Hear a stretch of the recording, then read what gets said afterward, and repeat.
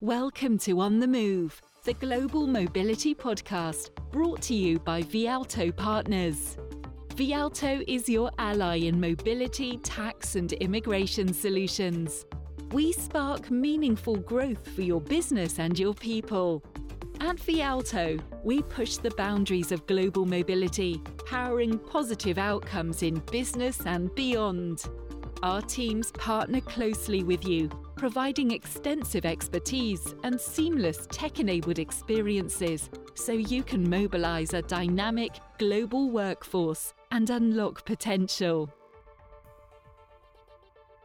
Welcome to another expedition to the world of the posted worker directives. This is On the Move. I am Sherazade, your podcast host for a few episodes, and today we are talking about the hidden obligations behind what everyone knows. Yes, you have done a posted worker notification. Did you think your job was done? Well, unfortunately not.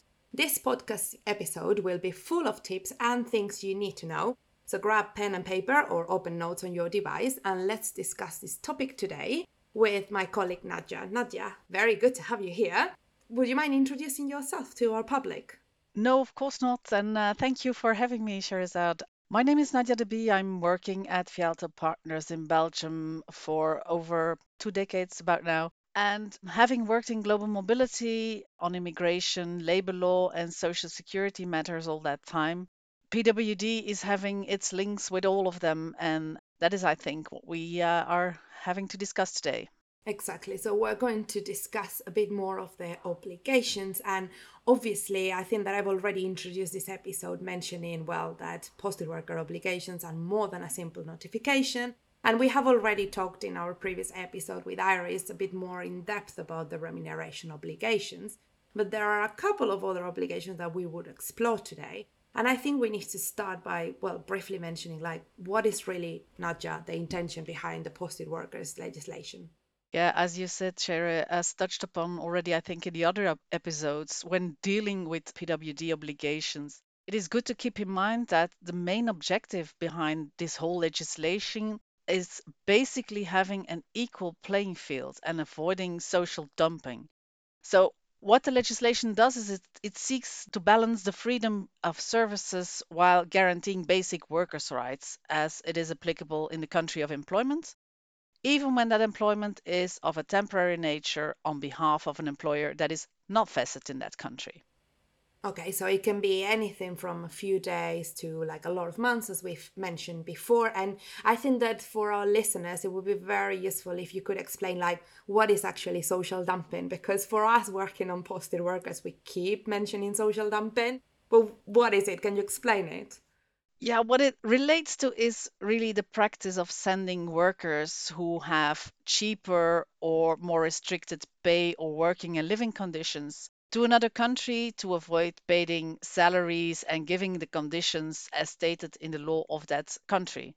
For example, if you have a Bulgarian employee and who has a minimum wage that is a lot lower than in France, and you're sending that person to France instead of hiring someone locally in France or making sure that you have services that you can sell much cheaper in France because you pay them below the minimum wage in France.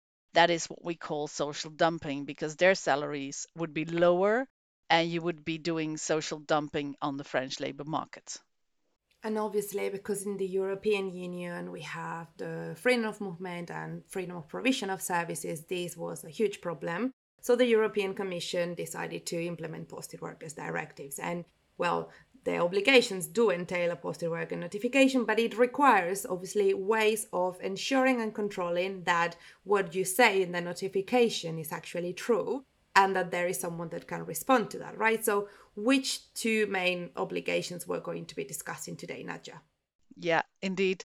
As you said, that is why there are strict document retention obligations to make sure that you have documented what you pay, what you give to the employees, and that they can actually have a check on that. And then there's also representation obligations for each posted worker to ensure that local inspectorates in the host country can check what has been done and what has been paid. Although in some countries there is no document retention requirement, but there is always a representation obligation. Okay, so except like I think it's like 2 or 3 countries that have been a bit more relaxed on these obligations, we would have document retention obligations and we would have representation obligations, which basically is like having someone there that will represent what you've said in the posted worker notification. And we'll explore these two concepts. But again, these two things is just a way of monitoring posted workers legislation and what companies are doing. Let's start with the most cumbersome one, which is the document retention. So how does that work for document retention? Which types of documents would we be talking about?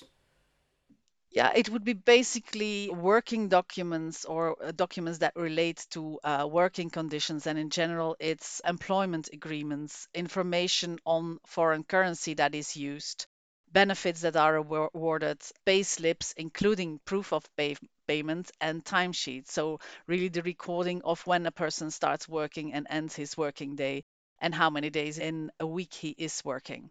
And well, it's very important, as we've mentioned before, to know that this is just a not closed list of documents that may be required. It depends on the country. So it's very, very important that if any company is sending posted workers to another country, they check with a specialist to confirm the exact list of documents. And not only that, but also like there are a lot of other things that apart from just knowing which documents there are, but like, for example, Nadja, like where should the document storage take place? Like how does that work?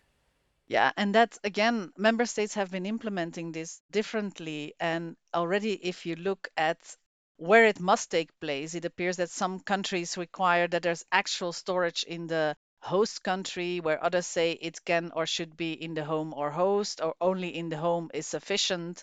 So you really need to check when you send someone abroad and have a posted worker in a certain country, what that country requires on document storage.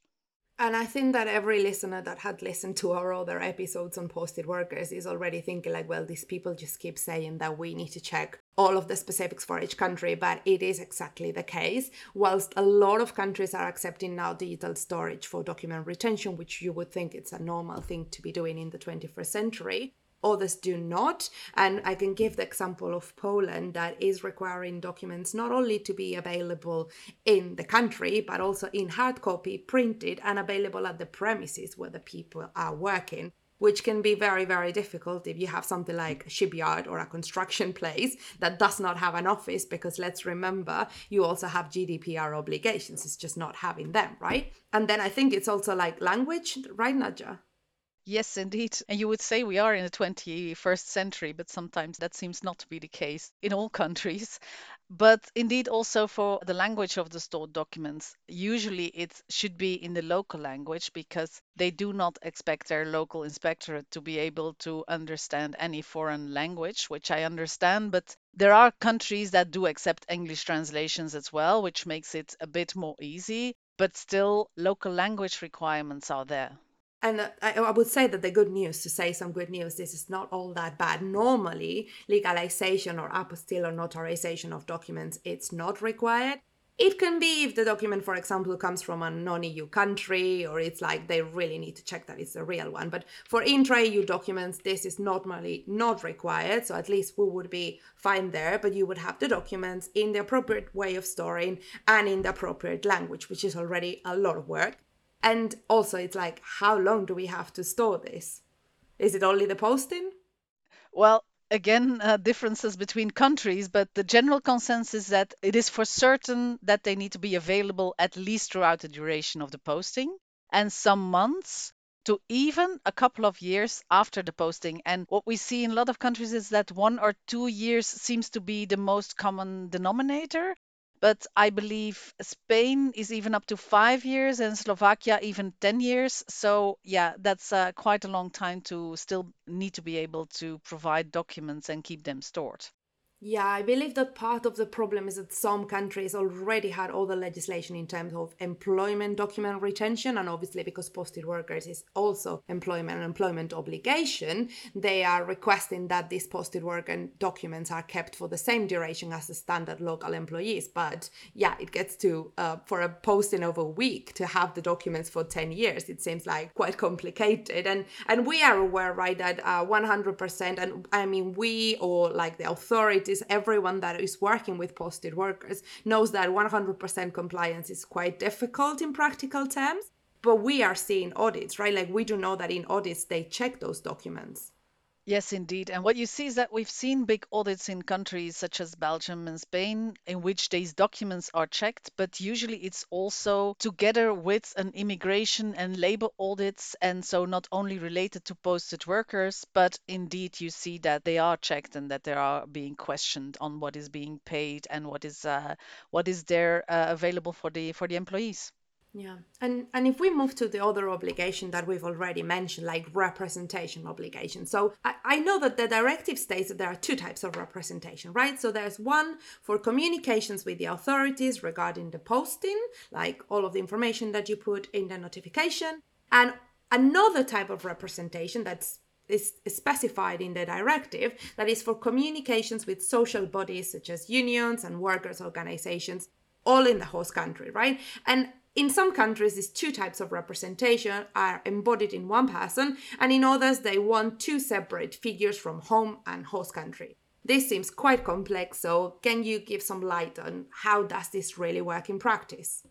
Well, again, there's differences between countries where there's some more lenient as to whom the representation or the liaison person should be. But you have to look at whether it should be someone who is a local resident or not, or if it is someone who needs to speak the local language or not, because sometimes, as I said before, English can be sufficient, but in others you have to have someone who speaks the local language, because indeed, what is their function? Their function is really to be the first point of contact with the authorities in order to provide them information on the posted workers or to receive notifications. So the most practical way to go about it is that you make sure that it is someone who really has access to the documents and information easily and speaks the local language.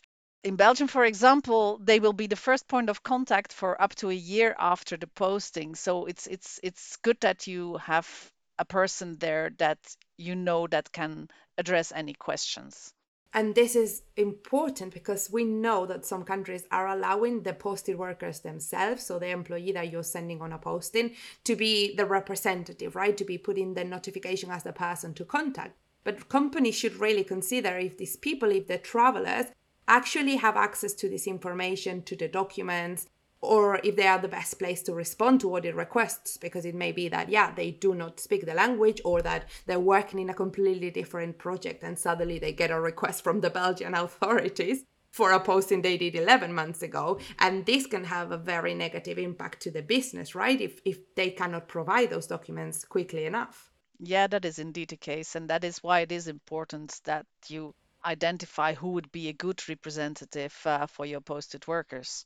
And I guess that the other tip that we could give is like, well, you need to ensure that there is a joint audit protocol from all the branches, because as Nadia has mentioned, in some of the countries we're seeing audits that are not only posted workers, they're like immigration, labor, social security. And that means that if you don't have a joint audit protocol and you are not aware of what they're checking, which documents you need to submit on the other areas, you may forget that you also need to submit the posted workers ones and then have an audit problem. Is that correct, Nadia?